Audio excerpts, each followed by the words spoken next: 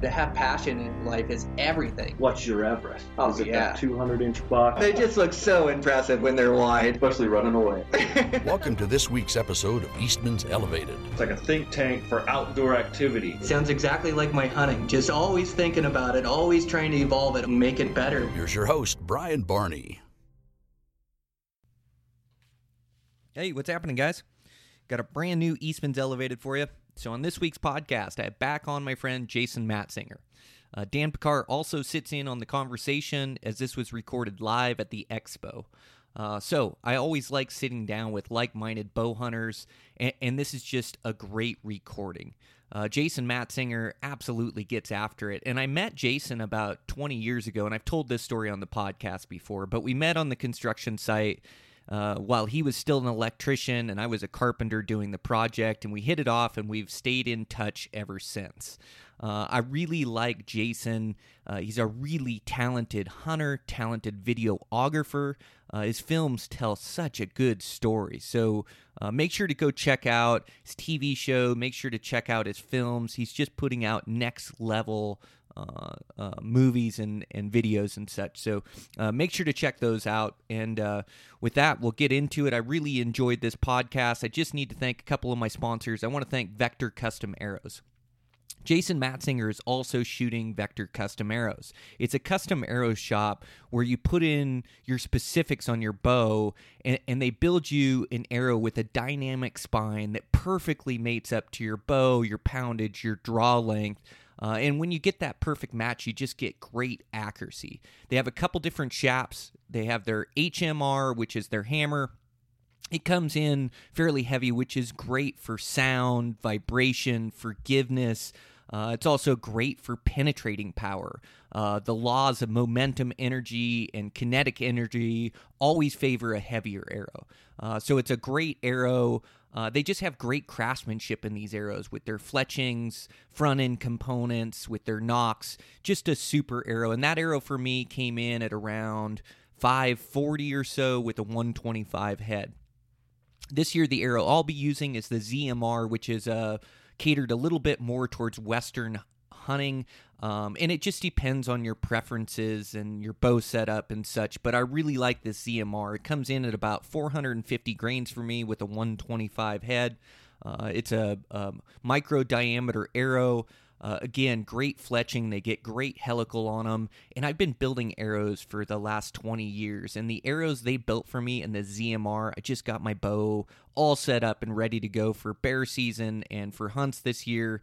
And his arrows are outperforming mine that I've built. So I'm super impressed by their quality. The ZMR, it should be out already. If not, it'll be out in the next week or two, so just check in with their website. But just a great shooting arrow, a great company, and thanks to Vector for their support. I also want to thank Onyx. Onyx has just changed the way that I scout and hunt, and I use these for absolutely all my hunts.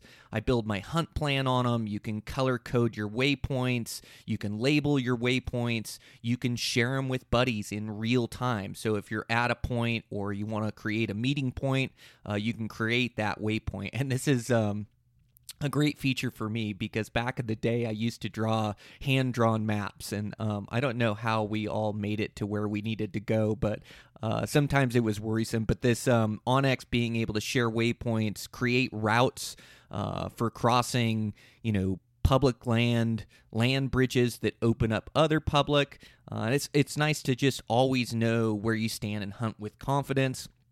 And also routes for sketchy terrain or routes that you need to take in the dark. There's so many uses.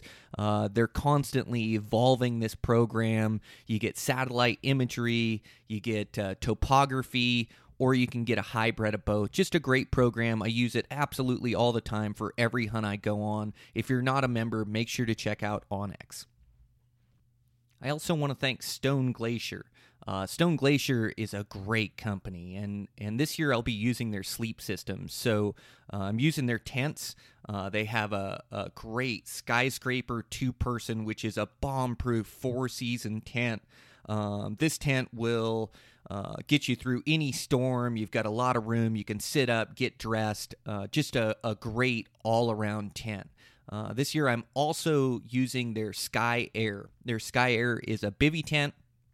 It's one of the lightest tents you can get, and it's a modular system where you can add a floor in it, you can add a vestibule, or you can just take the raw tent. And so it gives you some options there for your shelter. Great for early season, great for traveling light. I also really like their sleeping bags. I think they have some of the best sleeping bags on the market. They make a 0 degree, they make a 15 degree, to just get you through any elements that you're going to find out west. And like I say, just a great company. I like all those guys there, all the gear that they come out with. So if you're in the market for a new sleep system, make sure to check out Stone Glacier. I also want to thank Eastman's for their support of everything I do, the podcast, videos and such. Make sure to check out what we have out there. You can check out our YouTube channel, Eastman's Beyond the Grid, or Eastman's Hunting TV. Eastman's Hunting TV is on the Outdoor channel, so set your DVR for that. And just some great new episodes coming out that I'm really proud about, and then working on new projects for this year. So just trying to further my videography, further my storytelling, just trying to learn year from year and come out with the absolute best content I can. Dan Picard does a great job as well. He captures some awesome videos every year, captures some awesome hunts, and the guy's just a go-getter and a great bow hunter. So make sure to check those out. Check out Eastman's Tag Hub. You can put in the promo code Brian, save you a little bit there. It's our internet research tool for researching these out-of-state hunts and opportunities. And I'm starting to see some results come back. I haven't drawn anything yet, but I'm hoping for some good tags in my future. But Eastman's Tag Hub help get you educated on what all these western states offer. Also, make sure to check out the magazines, Eastman's Hunting Journal, Eastman's Bow Hunting Journal. You can put in the promo code ELEVATED321. That'll get you both magazines and an outdoor edge knife for $50. And with that, man, just working away here, just in the grind. Got that bow totally set up, ready for bear season here, so super stoked about that. Going to start getting some days out and getting after those things. And, just getting some responsibilities done, some work done, and getting excited for this hunting season. So that's what I'm up to. But let's get into this podcast. It's a great one. So my buddy Dan Picard sits in, my buddy Jason Matzinger, just an awesome videographer, awesome hunter, so knowledgeable, born and raised in Bozeman, Montana, just a great all-around guys. So we'll get into it. Eastman's Elevated. I'm your host, Brian Barney. Here we go.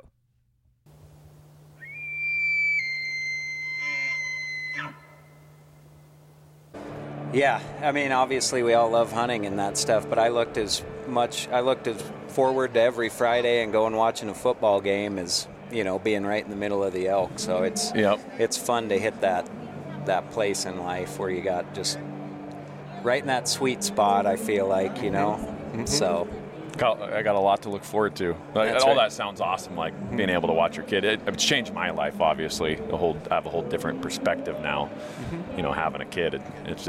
You can't plan for it either. No. Like, that's the other thing that I realized. I'm like, yeah, I'm ready for this, or I know what it's going to be like, but yeah, you don't. You don't know what it's like until you're actually doing it. There's no handbook, and as much as anything, you kind of got to figure it out as you go, you know, and every kid is different. They're an individual.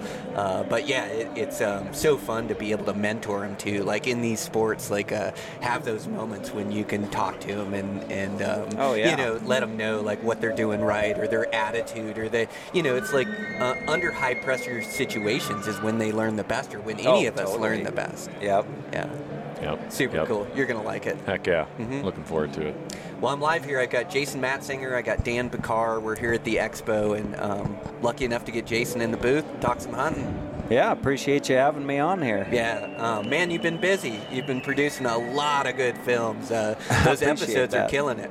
Yeah, thanks, man. It's hard to believe I'm transitioning into the 12th season of doing this full-time already, and I know we've talked about it in the past, but or what you even just said, I mean, time flies, and hard to believe we're here, but I appreciate you saying that, man. I really have taken a lot of pride in the films and the conservation, working with guys like MDF and RMEF and Wild Sheep, and just helping tell that story. We can't get it out there enough, and I really enjoy it and the people involved. Yeah, the Mule Deer Foundation video was amazing. Episodes are amazing. 12 years. That's wild, but you keep improving and getting better and better at telling the story and getting the shots you need. Like your episodes, your shows, your films, they tell such a story. I appreciate that. Yeah. And that's what I've always tried to focus on, is the animals or the habitat versus my personal goals. How is it relatable to everybody out there? Because I don't think people are going to be invested in somebody's personal goals for 12 years. You know what I mean? So I think that what has given me that longevity is never making the focus about me or what I'm trying to do. Even though I have those goals while I'm out there, it's always been trying to tell the story about the animal or the conservation behind it or that kind of thing. And so I really think that that's been it's the passion for me, but I think that's also what's given me 12 years here. That's exactly right. Yeah, the passion for it. Yeah. Loving what you do and loving what you capture. Totally. That's the key. And if you didn't have that, I don't think you'd be nearly as successful. It's like your love for it that comes out on film or that shows in these films. So, yeah, man, it's cool to watch, cool to see. And, we've told the story before, but, yeah, we met on a construction site talking hunting. Exactly. Wild to be sitting No here, kidding. a dozen years later, and you've been doing it for 12 years. Or 13, 14 years later, and to remain friends through all of it, and then to watch your success has been really fun. Yeah, likewise. It's been, we were working on a job site. I was an electrician, and him and his dad and brother were the builders on the job, and you know how it is. You kind of get to know a guy. We start talking hunting. Pretty soon he's busting out pictures, showing me stuff. I'm like, damn, this dude knows what he's doing, And so been friends ever since. That's pretty awesome. cool. Yeah, Jason gave me some good tips. Hunting out in a spot in Montana that I wanted to explore, and you just get talking hunting, and he had so much experience over there, kind of pointed me in some good directions and got me started over there. So yeah, I always remember that. Dozen years ago, you were a great hunter back then too. Muleys and bulls, you've been getting after it for a bunch of years. It's a tough skill set to build, isn't it? It takes years of work and dedication. Oh yeah, for sure. And just a lot of things, it's constantly evolving. Yes.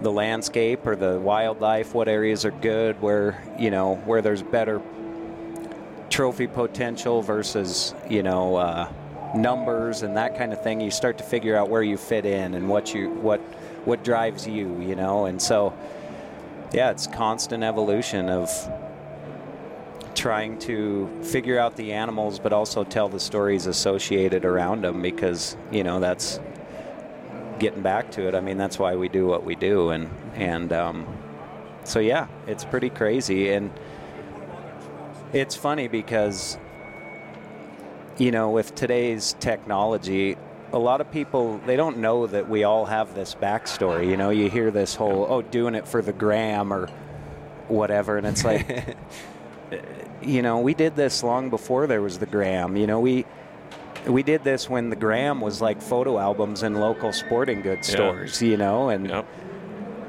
There's nothing wrong with that. People love going and looking at those photo albums and stuff like that. I mean, it was a big part of growing up, and something that inspired me was to be one of those guys in those books in the local sporting goods store, holding the spring bear or whatever it may be. And so, it's always awesome to sit there and listen to somebody's backstory, because everybody that's in this room, everybody that does have a presence, worked really hard to get there. Like the old saying, the guy on top of the mountain didn't fall there, and I always think about that. And to your credit, I mean, both of you, I've known both of you guys before any of us were doing this professionally. Yep. Yep. And you guys have busted your ass from the day I've ever met you. And so it is cool to be sitting here and talking about it. And you guys, you know what it takes to get out there and get it done every year, and I've always looked up to you guys for that, you know? Yeah, it takes a lot of hard work that people don't see, like you say, talking that backstory or how many years you were working at it. When I met you, I'd bought Zing DVDs at the Bow Shop and in there, and seen some of your films there. But it wasn't even like 12 years ago that you just started. You had been doing it years before and honing your hunting skill for years before. I think you're right. People don't see all the work that goes into where you get. They just see the end goal. And you'd mentioned doing it for the gram, and it's like you almost have to do it for the right reasons if you want to be successful. Like if your only interest is being, I know arrowing critters or harvesting critters is our end goal, but if you're just there to show off for the Instagram, or if you're in it for the wrong reasons, I don't think you're going to get too far. No. You're not going to have a 12-year career making films unless you absolutely love what you do and are in it for the right reasons. And you do a good job of enjoying the entire adventure and experience, and then telling that story throughout.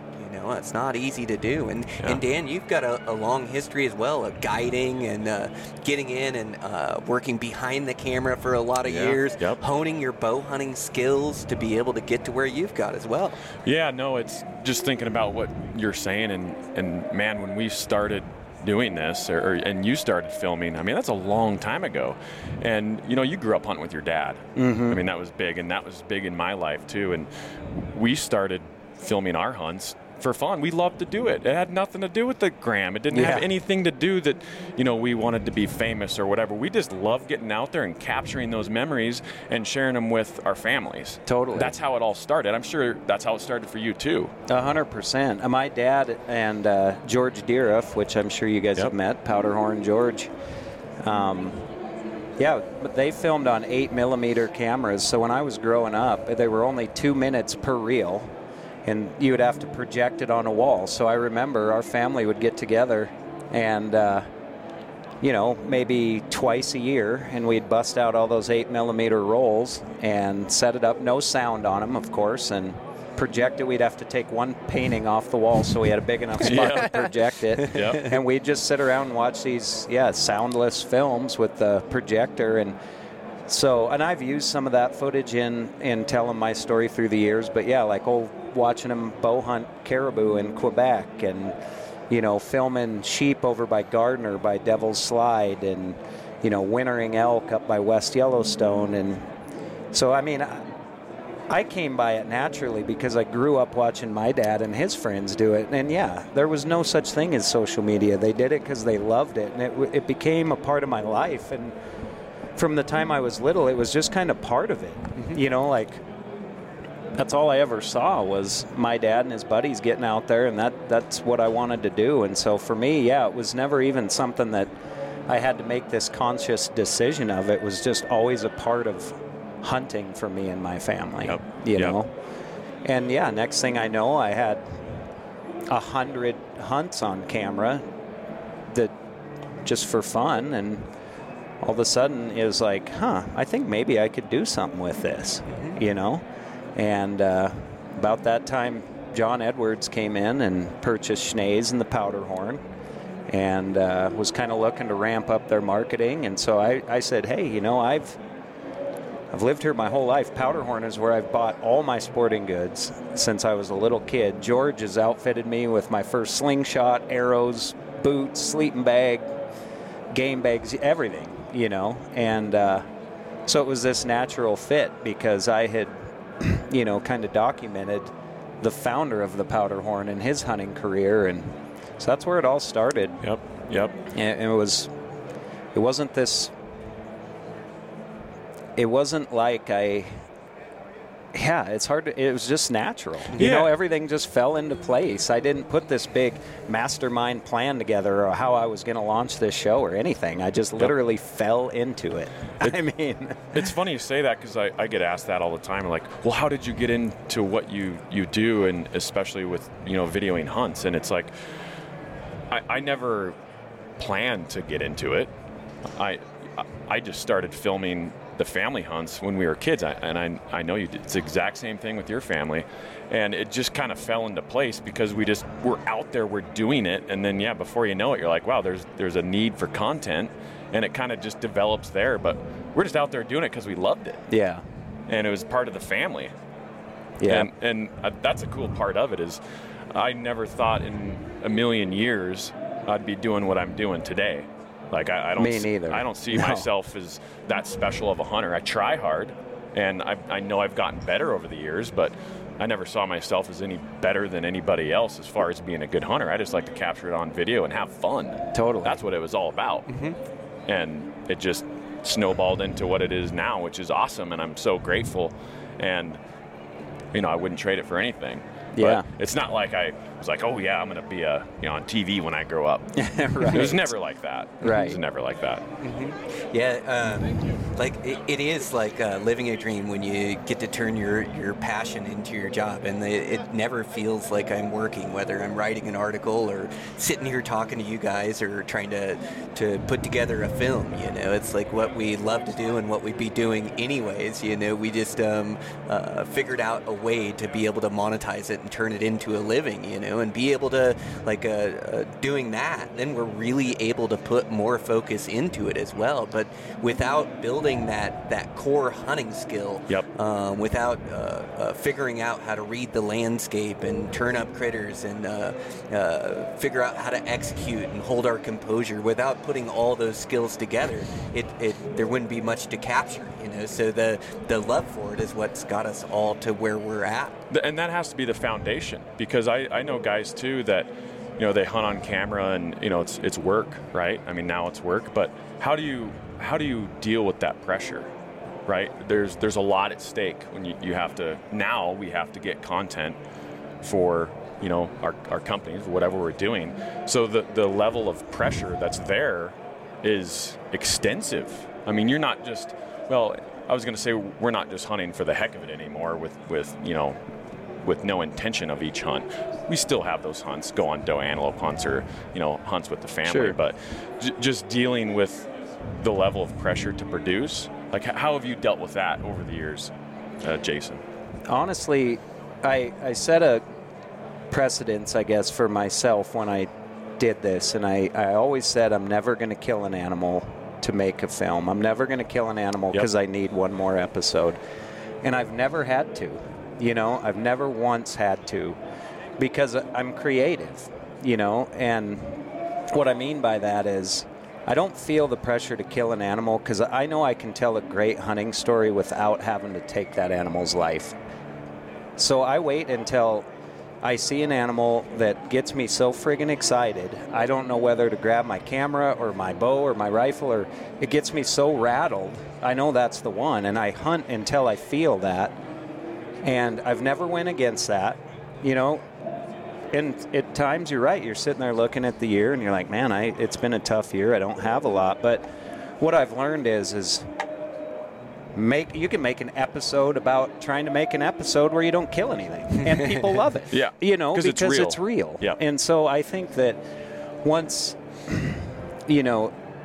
you let go of what you think you have to do, and you just do what comes naturally and feels good to you, and you stay true to yourself and do it for the right reasons, it won't ever backfire. Yep. So for me, I've been able to just always have so much faith in that I've never felt that pressure.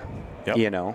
It's really good you can think through that and approach it that way, and it's the same way that I try to approach it, where I don't, you definitely, I know Eastman's has things invested, and sure I want to harvest an animal, but I'd be there with or without the camera on each and every hunt that I do, and I try to really do it for the love of it, and it's like when you can enjoy the experience and the adventure, and it's where I want to be. It's like I wouldn't be any other place on planet Earth but right here right now trying to harvest this buck in the ultimate chess match of trying to figure it out and get into range. And I get immersed into that where, it does. I've never shot an animal to make a film. Like, there'd be a lot of decent 4 points or decent 6 points that would have died to make a film. Exactly. But I kind of hold out for what gets me excited, like you stated, like something that gets me charged up that I want to go try to harvest and then try to capture it along the way. So, definitely want to perform and give it my all, but I just found like I like to immerse myself in the experience and take it in, because it is those rare moments where we get to be out there for a week long and challenge ourselves physically and mentally, and so and then just try to document it along the way. And a lot of it is turning that camera on when I don't want to, when I fail or when I make a mistake. Like you said, authenticity, that raw emotion, and so like the minute you make a mistake or things are going tough, that's what kind of makes the best films, is when you can capture that and telling the story like what you do, Jason. It's and so I mean, I'm sure you guys get the question a lot, like, man, I really want to do what you do. How do I do that? And so to go right back to what we're talking about, I just say, stay true to yourself. Be who you are, not who you think people want to see, or don't copy what's been done, because that's already been done. Like, just be yourself, be authentic, do things for the right reasons, do it with quality, and there's room for you. There's room in this building for more and more people who do good work, So I think people can look at it and feel overwhelmed, or like there's not a chance for them to do this, but there is, and I don't think it's that hard. Just stay true to yourself and do things for the right reasons, and that this community will lift you up. That's a beautiful thing. I love hearing you guys talk about that, why you're doing it, and you're staying true to yourself. That's what it takes. You have to hunt for yourself, and maybe depending on the situation, the video is a bonus, or the video just kind of goes along with it.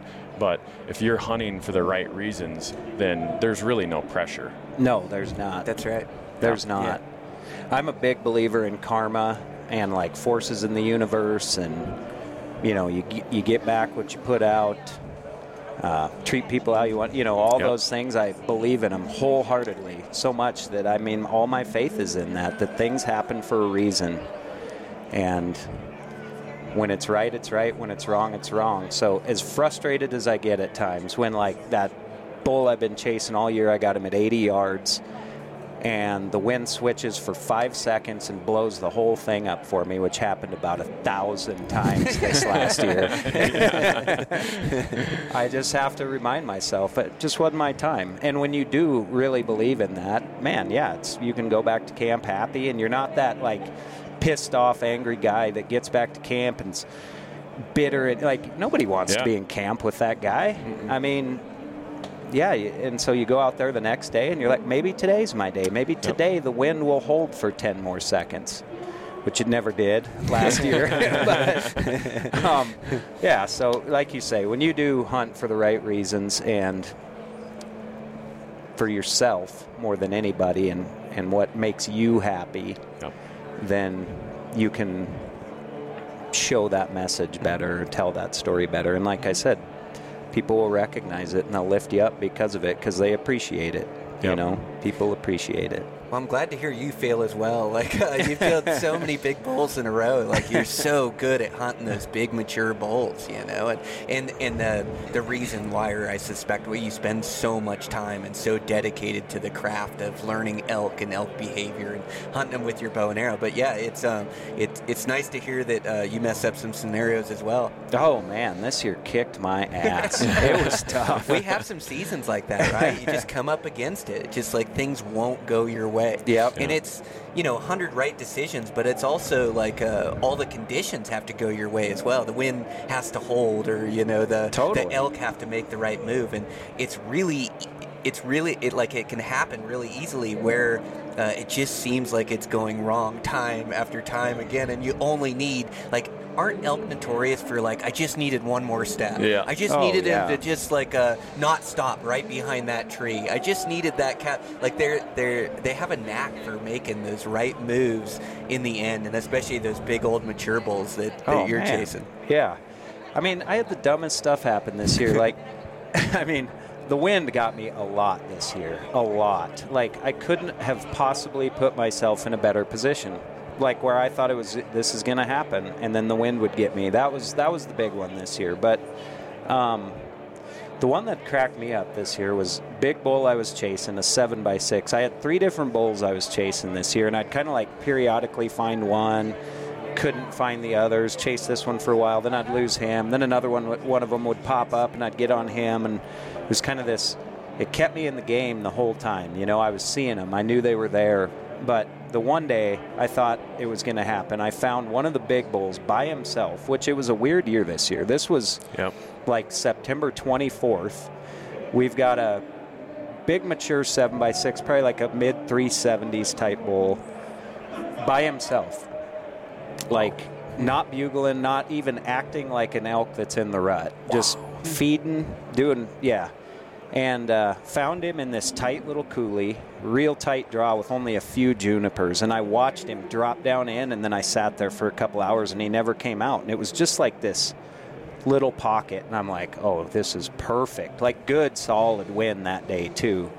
And so I snuck in there, and I knew I had all day to get in there. So I took my time, got in there, got set up.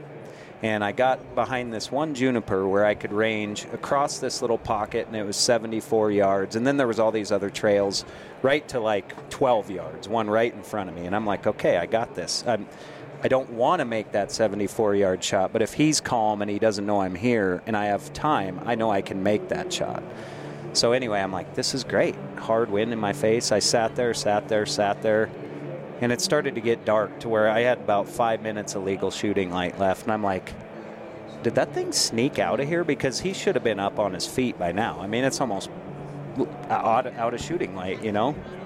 So I'm like, well, at this point, I got nothing to lose. I have to move or just do something. I can't just stand here, you know? I'm not kidding. I took about 3 steps.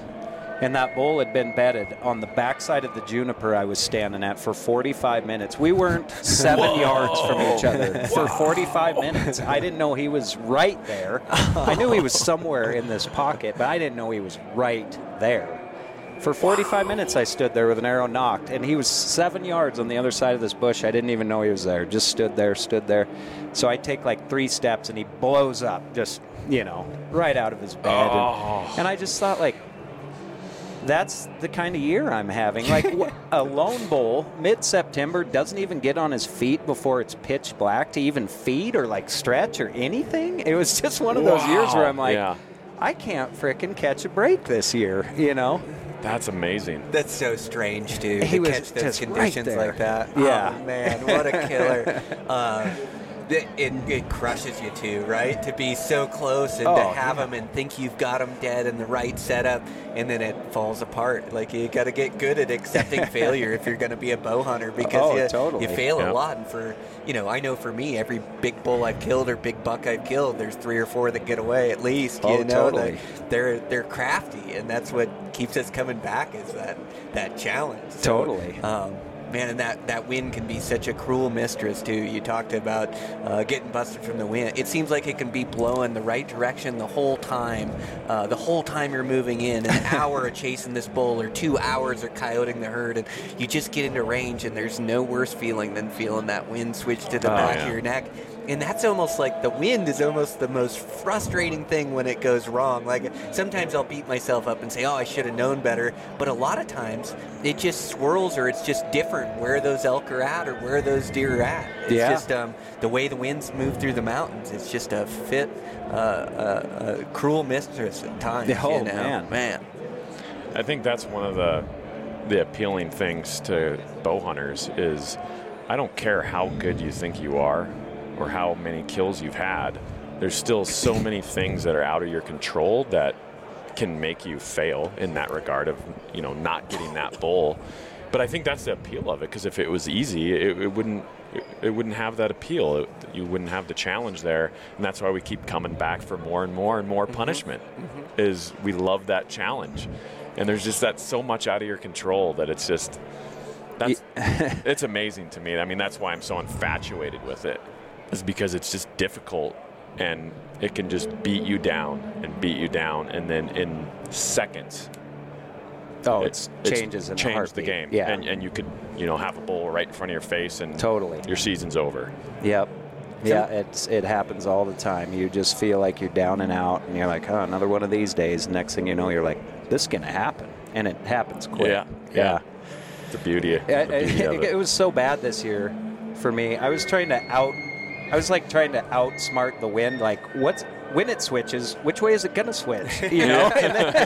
So I'd set up with a bad wind going, no way it's going to stay like this. Like wind blowing right at the elk, like, I got this figured out.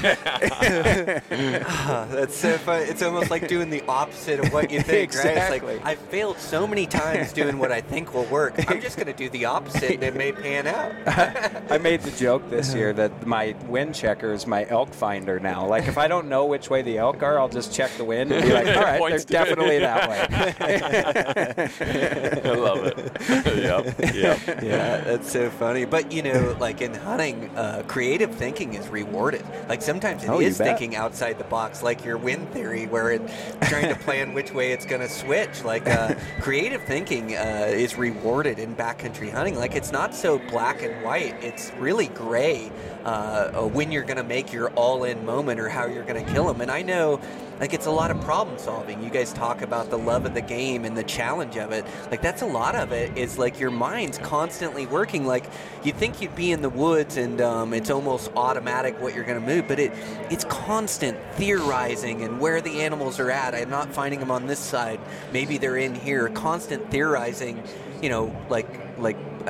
I'll have a given setup that works for me, or a common theme, like where I'm going to try to stalk these bucks in their afternoon bed, but then those bucks may bed on a cliff face where I never have a shot or never have a chance to stalk them there, and all of a sudden I've got to change my tactics and try to hunt them when they come out in the evening. So now I've got to play the winds differently. I'm not trying to play the uphill thermals. Totally. I'm trying to play the downhill thermals. Like that creative thinking and problem solving is a really fun part of the game, and it's fun when it comes together. It's like sometimes it seems like mission impossible, and like Jason says, then it just all of a sudden it happens. Like it's funny how effort and persistence is rewarded. You bet. Yep. Yeah, I've kind of what we were talking about earlier. I mean, I've never considered myself any better hunter than anybody in this room. I just have time. And with that time, you eventually get those breaks. And I think having time to study the animal, the place to kill it isn't always where you see them. In fact, usually that's not the place to kill them, is where you see them. It's figuring out those little mistakes they make between point A and point B, those pinch points, those spots where the wind is just right on top of the ridge where they crest through that saddle, where you got to wait for them up on top where that wind's consistent, instead of dropping into that pocket where it's going to swirl.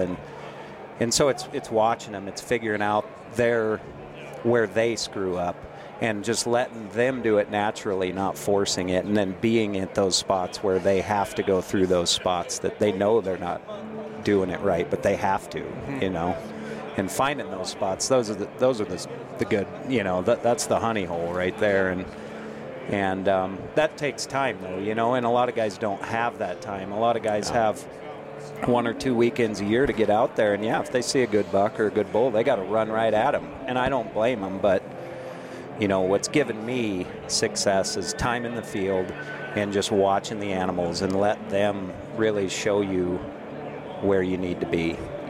Just sit back for a while. I know it's easy to get to a hunt and the first thing you want to do is boots on the ground, get in as tight as you can, but man, I think those first couple of days of just doing nothing but sitting on the outskirts with a spotting scope and just taking it all in, looking at the terrain, figuring out the wind, what are these bucks doing now, what time do they head up there, all this stuff, and just putting it like in your playbook, and then going back to camp, and a day goes by, 2 days goes by, you start to see some similarities from day 1 to day 2, and then you start to just eke in on them, and start to get in that zone. And after 2-3 days of then putting that pressure on them, then they really, you're in tight and intimate with them, and that's when you really start to figure out, okay, here's where I need to be. Here's that little rise that I can get behind, or here's that one bush, and yeah, that's the game for me. And that's, the big bulls, chasing big bulls. I love the challenge of picking out a big bull, trying to find one big bull or 2 or 3, like I said, and just focusing on those. And yeah, it's tempting. I mean, the last day I had a bow in my hand this year, I had 2 bulls come right past me at 22 yards, like decent bulls, and hunting by myself, wasn't even filming that day. And but one of the bulls I was chasing was like at 80 yards, and I was like, man, I didn't go through this whole season to get here and shoot one of these with the big guy right there. So I stuck it out, and the next day I woke up with like 2 feet of snow on the ground. Ooh, and that was out east, so it was like, it shut me down big time. And it was my last day to hunt anyway, but yeah, it's I love that game, and I love the time of being out there, Like we were saying before, it's the whole experience, start to finish, and yeah, just reading the animals. That's one thing that doing the documentary films really taught me, and I know I've talked about this at like the Western Hunting Summit stuff, is where I feel like I really excelled as a hunter was mostly when I wasn't actually pursuing the animals. When my tag was filled and I had a chance to just go out there and film and watch but not pursue, that's when I really feel like I learned the most about the animals, and that's like doing Project Elk. I mean, I had an incredible opportunity to film on a piece of property there, and those elk taught me so much over a period of 2.5 weeks when I couldn't hunt. I had already shot my bull that year, and I was just literally camped out trying to get just the best film I could of rutting elk. That's all I was doing. And that was like the best 2.5 weeks I've ever spent, was middle of the elk rut, not hunting them, just observing. And like, I realized that everything they do is with purpose. And it's funny, I feel like it took me that long to realize. I should have known that. But, with any animal that you see, they're not just like accidentally in that spot. There's a real hard reason why they're there. And you really learn that. Like, every move they make is with purpose. It has to be. It's for their survival. It's not, And I feel like what I'm saying is like, well, yeah, obviously that's. But when you really see it, that's when the light bulb went off for me. Like, this isn't as hard as I thought it was. Like, they're really creatures of habit. If they bed here and the wind goes this way, they're going to take this route. If they bed here and the wind's going that way, they're going to take this route. If they're here and the wind's that way, they're going to water here. And like, it literally is not that hard. Once you've been in an area a bunch and you really have a chance to study these animals, it becomes like black and white. Yep. But I don't think a lot of people have that time or look at it that way. I think they just think like, I got to go here. And they don't pay attention to what is all going around them, the weather, the time of the year, man, there's so much to it. Yeah, there's so much to it. But when you do like log that year after year after year in those same areas, it's pretty darn predictable. And I feel like that's what's given me the success to, continually get on big bulls, was figuring out that, when I was just filming them. And so that's hard to do, though. Like, who wants to take that good chunk of their season and just not pursue? Yeah, but I mean, that's a special time when you have that ability to do it. And I think that's what really helped me develop into an elk hunter, was guiding. And so I spent so much time out there just watching and just putting those pieces together that you're talking about. Why are they doing what they're doing? And I would say my abilities and my confidence progressed so much by just having that time just observing. Yep. It's huge. I agree. Guiding was a big thing for me too. Yep. Yeah, you learn on other people's mistakes and other people's time, and yeah. So much wisdom in what you guys are talking about. Like that, experience is the best teacher, and the more time afield, the more time observing, the better hunters we get. And I love what Jason was saying, like finding a chink in their armor, like watching them and really observing them, and then finding where their weakness is, or when they put themselves in a susceptible spot. And I've killed a lot of bucks and bulls on my aggressive nature of seeing them and trying to close in, but I feel like I get this wisdom, like the longer I hunt, the better I get at being patient and trying to realize when that moment is, when I do find a chink in the armor. And that element of surprise is so key to watch them and not have them know that you're hunting them, and then be able to observe them. And just like Jason's saying, like the longer you watch and you're with these animals, you start to see what those patterns are and where they like to be and what they do under certain conditions, and then you're able to capitalize on it. But it really is... these animals are so tough to harvest, and especially with the bow and arrow and getting into bow range, that it's not going to happen on a half-ass stalk. Like it's going to happen when you catch them in the right spot and then get down in there and capitalize on them. So I just think that's so key at what you're saying, and to add to it, like learning the animals that you're hunting and learning their mannerisms, and like you can read a lot of what that animal's thinking or what that animal's doing by the way his antlers are pointed, or how quick he turns around, or where his ears are pointed, and you can kind of read what that animal's doing, and then to play off of it, you can hold up and freeze when they've heard something and they're looking in your direction and they're alert, and you sit there for 10 minutes, 15 minutes. Pretty soon they go back to being deer, go back to being elk. So you learn like these tricks and these secrets. But I just think it comes with experience and with age. Like the aggressiveness is really good for me, this all-in attitude. But just the more I hunt, like the more I just develop my patience and being able to capitalize on these moments when I do see them. And I think that's both what you guys are so good at doing. I think I've proved to myself through, because you got to be aggressive too. It's like know when to hold them, know when to fold them, sort of thing. But I think I've proved to myself through the times where I've forced myself to be more patient, as I've learned I usually have more time than I think I do. Yep. Yes. I've always been like, when you get a shot, take it, because it might be the last one you get. And I've had that mindset for a long time. But what I've learned is if I let that one opportunity go by that I think might be my one shot, usually it just gets better. I get in a little closer, they get a little closer, I get more good footage or whatever it may be. I feel like I've learned I have more time than I think I do. There's always factors at play, like spring bear we always talked about. It's a race against the sun a lot of times at night. You see the bear and you're like, okay, we got a mile and a half, it's 8:30, we got an hour before the sun sets. And so, you got to basically run in there with everything you got to that spot where then you got to finesse in those last little, precious yards. Or if you're bow hunting, it's even tougher, obviously. But it's, in the long run, I feel like I've learned that I do have more time than I think I do, usually. Yeah. Thinking about that over the years, developing too, I've kind of got onto the mindset that less is more when it comes to getting in on something. And I don't mean that like I'm putting less effort in, but don't overthink it. That's what I've really kind of held on to, and it's produced for me, is less is more, a little more patience maybe, but just don't overthink it.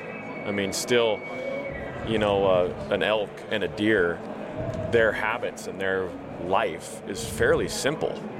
It's food, water, rest, and breeding season, depending on the time of the year. That's it. And usually when we're hunting them, it's food, water, and bed, right? That's what they do. That's pretty simple. And I've found that I keep it simple. I keep the movement simple. And you also know where to strike by just experience, right? By watching those animals. When are they going to be most susceptible? Sit back and watch. When the time's right, go in there and get it done, because you're able to see that. You're able to anticipate where that opening is going to be. So that's helped me a lot over the years, is just that the less is more attitude. And I don't have to just be hiking all day. Maybe it's just sitting on a vantage, but still knowing when to apply that attitude of less is more takes time, right? Yeah. It just takes experience, because it's, when I say that, it's not like I'm trying less hard, or I'm not, I'm not waking up early, because you are, but it's just knowing when to put that effort at the right times and then applying it to the situation to be successful. Yeah, you're so right, Dan. Like trusting your instincts. Yes, and that takes a long time to trust that and believe in what you're doing. And the only way to get there is it working time and time again, and it just takes time. It's a crazy journey, isn't it? It gets me fired up. Me too. Yeah, no, absolutely right. Like trusting your instincts and try not, like, don't second guess myself. Like, have confidence in my moves, believe I can kill that animal, and then a big part of it is like Jason talking about those final few yards, or that final approach. There's so many right decisions that have to go into it, but you get pretty good at reading the situation, like adapting to the situation and adapting on the fly, like making those decisions that now is the right time to close in, now is that all-time moment, or I should sit back and be more patient, and then really trusting your gut and trusting your instincts of what that's telling you, and then not to go, well, maybe I shouldn't go in, maybe the wind's going to do this, or maybe I should try, instead you just like you react, like it's almost like this visceral, these primal decisions that you make, and then trusting it. And it's amazing. It can seem like the toughest mission on planet Earth, like it's never going to come together, and then all of a sudden he's standing there broadside inside range, and you're able to put an arrow in him. But that's the beauty of the game. Yeah. It is. It really is. Yeah, so I think fun. about like in a different sense, but when I feel like I really realize that animals made different sound, like they are actually saying different things. It's not just a bugle every time. There's certain things that come out of it. Was actually from lion hunting when I had my hounds. Following hounds, and you have that personality within each hound. And I could be 1.5 miles from my hound dogs across a canyon listening to them bark, and I could be like, Molly is really frustrated right now. Smoke is off on a track that he's like trying to get them all confused. Like, I could literally tell you what every dog was doing based on their bark and their cadence, and so even just like that, when I was like, wow, man, yeah, if I can recognize this with my hound dogs, I mean, every animal's got these vocalizations, right? And I could, like I said, I could tell you play by play what was going on with that chase without even being right there with them. They would make different sounds. They would chop differently. They would, all these things, and it was like clockwork, and that kind of got the wheels ticking as far as like, they really are. They do say different things, reading their mannerisms, all these things. It's like, I always laugh at whitetails when they do the head bob thing, because they'll look at you and they'll stare at you for like 5 minutes, and then they'll do the like slow, like, I'm going to go back to eating, don't even worry about it. And you're like, nope, they're going to bob back up, and this. So they go back down instantly. They give you the checkout again. You're like, I knew you were going to do that. And now you're going to go back to eat. And then they go back to eat, and you're like, okay, now I can get my bow off the bow hook or whatever. Yep. It's like, you learn that from mistakes, but it is funny because they do it every time. Like, oh, no, it's good. I think I'm comfortable.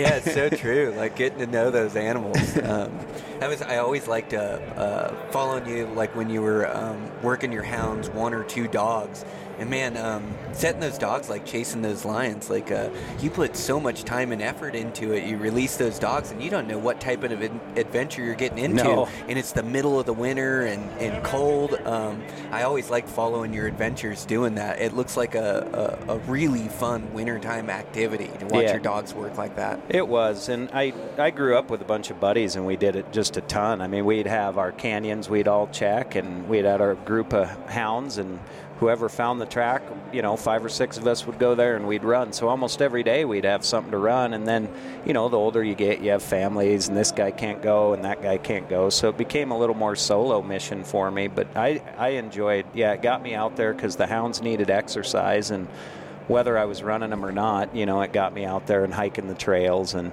I enjoyed that. Like, my style changed through the years to the point where I would just pick a canyon with one dog, put my bow on my backpack, and I would just hike. And if I found a track, I'd turn her loose. If I didn't, I'd just go home for the day. And as a result of that, I'd maybe chase 2 lions a year. I wouldn't get a lot of action, but I just enjoyed that style. I'd find wintering deer, and then I would just circle wintering deer and try to find those lions that were in there. And You houndsmen are really good at reading tracks. It's almost like a lost art, tracking. And I can say, like, I haven't paid enough attention to it over the years. Like, sure, I see a track or I see a buck track, I know they're in there. But hunting these different places, like, that tracking is a lost art, to be able to tell the story by the tracks. Totally. And I find, like, myself now, like, I use it a lot in Arizona, like, where the deer is centered around water, walking around water tracks, walking up dry washes, like, really covering an immense amount of country and finding the tracks in the deer population, and then focus on it because they're lower density. So I find myself paying way more attention to tracks. Yep. And it's helped my overall game in other places, reading sign and reading tracks. But you houndsmen are really good at reading sign. That is an art. I enjoy it, and you get good at it. It's like spotting bears or anything else. You develop an eye for it, and it always blows my friends away when we'll be like cruising down the highway doing 55, having a conversation. All of a sudden I'll be like, there was a lion track. They're like, how the hell did you see that? I'm like, it's literally ingrained. You know, the lion walks in a straight line. They don't drag their feet. It's a perfectly round circle. You learn all these things about different animals to where literally, you don't have to stop and look. You can be going 55 and looking at a field and be like, elk, coyote, mountain lion. Yep. It is. Yep. It's awesome. I love it. Mm-hmm. And tracking's huge for me all the way around. I do that, like you say, around water holes. It just doesn't lie. You go to a water hole, you walk around, you're like, there's not one, you got this layer of dust on top or whatever, nothing's been trampled. Like, nothing's here. You go to the next one, it's just pounded. You're like, okay, this is where it's at, Yeah, but it's definitely a skill that we can all hone in on more, too, using those tracks in an area or finding a large buck track. I know I've done that in the high country, and then I try to find the vantage points that show off that country, and sure enough, you find this older 5-6-year-old mule deer, all from finding a big 3.5 to 4 inch track that you can just tell with the dew claws dug in. And sure. There's it's not only tracking animals down, it's knowing animals are in that area. But that track, it is a lost art. But I always know, going with you houndsmen, like you're 2 or 3 levels above my tracking skill. Like you say, going down the road and seeing a lion track go across, I'm sure it helps you in your hunting as well. Like, you're able to use that skill for hunting mule deer and hunting elk and picking up on those. Yeah. You bet. Yep.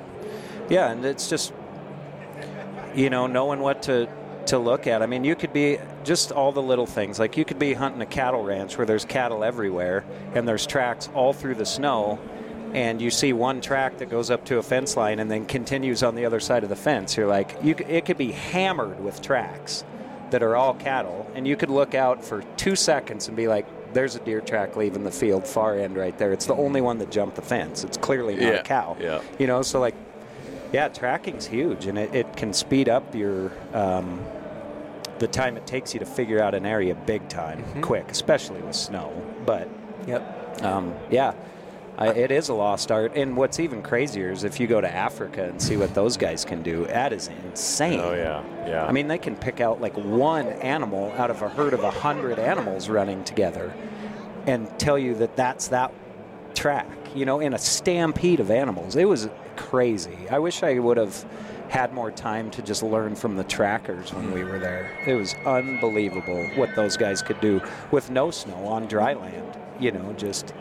I've heard that those guys are just amazing over dry land and rocks and picking out animals out of the herd, like you're saying. They'll find like one, basically animals' hooves are just like our palms. They have a pattern to them. And when you study it enough, that dirt in Africa, it's fine enough that a lot of times if you follow long enough, you'll get a really good defined print. Like, you can actually see like when an elephant steps, you can see all those lines, and it's so like those trackers, that is one thing I learned, is they'll find like a fingerprint basically in that hoof print, and it may be one little chip out of the left side, or it may be this one dark or like heavy line in the middle of their hoof. It's something that they can see, like just stands out to them, and they can go through a herd and just keep little by little picking out that one animal, seeing it somewhere in those tracks, and just keep going. And I wouldn't have believed it if they didn't prove themselves over and over and over. You're like, well, maybe they're just doing this for show, like make it seem like they really know what they're doing. No, they know what they're doing. Yeah, that's wild. That's amazing. Yeah, that for us guys out west, that fresh snow just tells such a story of where the animals are at. And sun hits it right at daylight. Fresh slope, and it's just like the map is laying right there in front of you. Yeah, you're right. Like glassing that terrain and glassing those tracks. Yeah, you can really turn up some animals that are pretty crafty or running a pretty tight program, and all of a sudden you see where they were feeding and where they headed, and then you can turn up that herd. But yeah, that tracking is such a great skill. It's like all these skills that we just continue to develop. To our overall hunting skill to hopefully give ourselves a chance at success. At the end of the year. It's funny you say that. Being on a late season elk hunt this last year. It's fairly open country, and you get a fresh snow, and all you have to do is get a good vantage, and you're glassing for miles. You got a fresh sheet out there, and you can see tracks if it's worth even going over there, if elk had been out feeding on that south slope or whatever it is. And it really cuts down the time and the effort that you need to put in if you can see that, from a vantage. And yeah, that's huge. You guys were talking, and I was like kind of chuckling on my elk hunts this year. It's like, the extent of my tracking is when I come back to the tent at night, and the trail's all beat down, and that really fine powder dust, and horse traffic on there, and then you wake up the next morning and you go back out to the trail, and you just see these giant grizzly bear tracks on the trail, and you're like, well, guess I got to be extra careful today. That's fresh. Yeah. G-bears, that's a whole different story, man. Yeah. Mm-hmm. Yeah, it sure is. It seems like it was funny. We were joking on some of those elk hunts that we were doing this year, my archery hunt, and then my wife had a rifle tag, and it's crazy how stealthy those G-bears are, because whether we were going in and out of the drainage or around to the next drainage, there was either grizzly bear tracks before us or after us in our footprints, but we never saw the bears. We never saw them, and it's always like that in there. It blows my mind. It's just a whole different... Well, at least they have that respect. Yeah. At least they're acting natural and keeping that space. Exactly, and that's how they should. Yeah, and there's some areas back there where, like up the North Fork of the Shoshone, that's what all the locals say. That's where the naughty bears are, where, a lot of guys have problems with them. But, farther south or... maybe, up the Grable or down by Du Bois. Some of the bears, there's still a lot of bears, but they keep their distance, and they don't do naughty things. Yeah. Coming into your camp over and over again. There's always exceptions, but sure. It's just funny. The closer to the park you get, the worse it is, right? And it's true. The closer you're hunting to the park, the bears get less and less caring of human presence. And so, it's just, anyway, that's a kind of a rabbit trail, but no, that's it. It's huge, yeah. Nothing makes me more leery, like you say, you run into one of those great big grizz tracks where you're hunting, you just know one's in the area. Then, before that, it's kind of like out of sight, out of mind. Yeah. Like you're not too concerned with it, because we all hunt in grizzly country. But then you see that track, and you're like, there's a big one around somewhere. Oh, yeah. I better keep my head on a swivel. I always told Schnees that they should make some boots that have grizzly bear tracks on the bottom of them, like the soles, so I can wear them into my hunting area and keep everybody else out. Well, you guys, Jason, I really appreciate it. Where can guys check out your videos at? What do you got coming out this next season? So I'm stoked. I'm doing a film with Wild Sheep Foundation called Selective that I'm working on right now. That's about the history of trophy hunting. Oh, amazing. And doing a Dall sheep hunt in the Northwest Territories. Nice. Going to go up there and bow hunt Dalls. Heck wow. yeah. Good for you. So that's kind of the next big documentary, full-length film that I'm working on. That's amazing. And I'm really excited about this one. You know, it's interesting because I noticed that you guys here at Eastman's have really started. In fact, I was watching something this morning that Ike was doing a seminar, and he said trophy hunting is conservation. I'm like, yeah, exactly. That's the story that we're going to tell through this. Is, you know, trophy hunting has got this black eye, but at the end of the day, it's a beautiful conservation management system that is the envy of the world. Yep. You know, and it's just. We haven't told it right, and that's where I'm like, okay, it's cool to see you guys stepping up, making a stance for that because it comes at a good time. I think we need to take that dialogue back, and that's where this film comes in. Just like creating a film that we can all, you know, if somebody questions us, share and say, hey, watch this. This does a good job of explaining where it started to like get a bad name or a bad rap, but why today it's still a beautiful thing that we should all celebrate. And like I said, I mean, there's a reason that we're the envy of the world when it comes to wildlife management, and it is the North American model of wildlife management, but the very core of that is trophy hunting. And so the reason the film is named Selective is because moving forward, you know, working with Elk Foundation, working with Wild Sheep, working with Boone and Crockett, Pope and Young, that's the wording they would like to use more moving forward, is selective hunting versus trophy hunting. And I do think that word definitely is a better descriptor of truly what we're doing is selective hunting, you know. And I think it's going to be long-term way more accepted, and it just explain itself through one word differently than it ever has. And so it's kind of just trying to take back that conversation, redefine it a little bit, and get people in this room thinking about, you know, how to spread that message in a better way, because it is something we should all be proud of. So absolutely. I can't wait for the film, Jason. That'll be amazing. And to hear about the Dall sheep hunt as well. How cool. Well, thanks so much, man. I really appreciate you. Thanks, Dan, for jumping on. Thanks for having me. And we'll keep in touch. Yeah, I appreciate it, guys. Always a good conversation. Heck yeah. Yep. Okay. All right, guys. That's a wrap. Again, just a fun conversation with three like-minded bow hunters, and I always love the content that Jason Matzinger puts out there. I love his videos, his storytelling ability, and I'm always taking notes when I'm watching as well. He tells just a great story, so make sure to go check out everything he has going on. Again, Jason Matzinger is also using Vector Custom Arrows this year. I'm using Vector Custom Arrows. I'm just getting unreal groups out of them. Again, they'll design that dynamic spine that's mated up perfectly to your bow specs, which is a real asset. Great craftsmanship quality. They keep your order so you can always just pull up your account and order another dozen. So I've got a couple more dozen on order and get those here before my next trip coming up. So make sure to check them out. Make sure to check out onX. Everybody's heard of onX, but again, it's just such a great mapping resource tool. I use it for all my scouting, every hunt I do, for building my hunt plans, and again, I'm on there nearly every day looking at some sort of spot somewhere of where I will be hunting. So check out onX, and then also make sure to check out Stone Glacier. I really like all those guys there. I really like the gear they're producing. This year I'm using their sleep systems. They have a great one-person tent that'll be coming out. They've got a two-person tent that's a 4-season. It's their Skyscraper 2-person. Just a great all-around overall tent to survive any storms you're going to come up against.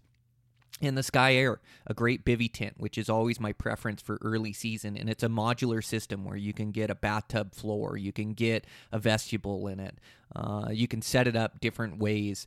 So these are a single wall design. They're made to be ultra light. So this is what I'll be using for the majority of my hunts, or at least all the early season hunts, and then I'll switch over to that Skyscraper 2-person. But great gear. Make sure to check out everything those guys are doing over there at Stone Glacier. Make sure to check out everything we're doing at Eastman's. Great new vids, great content, and working hard over there. So check that out. Man, with that, yeah, doing good. Man, just working hard here. Made that trip back to Washington, supported my family. That was good. Hooked up with my cousin back there. I'm going to get him on the podcast. Man, just a true leader, really furthering his knowledge in human development, is really into breathing, really into CrossFit, really into just his approach to life, his family, and things of that nature. I really respect that guy. So hooked up with him for a handful of CrossFit workouts. He did make me puke at one point, which is crazy being in such good shape, but it just reminds me that it reminds me that that I have shortcomings too, or weak points too, that I can work on. And so definitely want to mix in more of those CrossFit workouts. In fact, I did one yesterday. I was working on a foundation late and got home, but got in a workout. And so great for Chris to take me in his gym and teach me a little bit more about CrossFit, which is really cool. So I haven't drank the Kool-Aid yet, but I have. I really believe it works. And to do a workout, I ran 10 miles the day before, and then to do a workout that made me throw up, it made me feel like I was in the wrestling gym again. So it is good. I am going to be cognizant of injuries and taking care of myself and not getting too competitive, but also getting great workouts and great benefit from it. So going to be doing more of those here in the future coming into this season, especially as I'm short on time this year, while still getting my endurance work in. I think that's so important as well. Strength, endurance, flexibility, all of it. So super pumped on that. So I've been doing more of those workouts, and man, I got that bow just absolutely dialed in. I've got a trip coming up that I'm going to be hunting Hawaii here for axis deer and mouflon sheep, and I couldn't be more stoked. Going with a great group of guys, and can't wait to get after it, and got this bow, this new V3X. Oh my gosh, is this thing a shooter? You guys know that I'm so pumped on Mathews. I'm so pumped on last year's bow, the year before bow. But this bow, I've taken a lot of time getting it set up, really working with the arrows. The vector arrows are shooting perfect out of it. I just got this bow so fine-tuned that these animals are in real trouble this year. The thing is just shooting amazing for me. So pumped on that. So bow shooting in good shape. We're into bear season now. I'm tight on time this year, but I'm going to try to maximize my time and get in some good hunting here as it starts to heat up. We live at higher elevations and takes a little bit longer. I do have a good early spot that I want to hit, but so I'll make a day or two out of that, and then get after it here when it gets good. So absolutely pumped for bear season, bow shooting, gears dialed. Time to go walk around the woods a bit, and fall will be coming soon, so super pumped. With that, guys, that's the podcast, and I'll check in with you guys next week.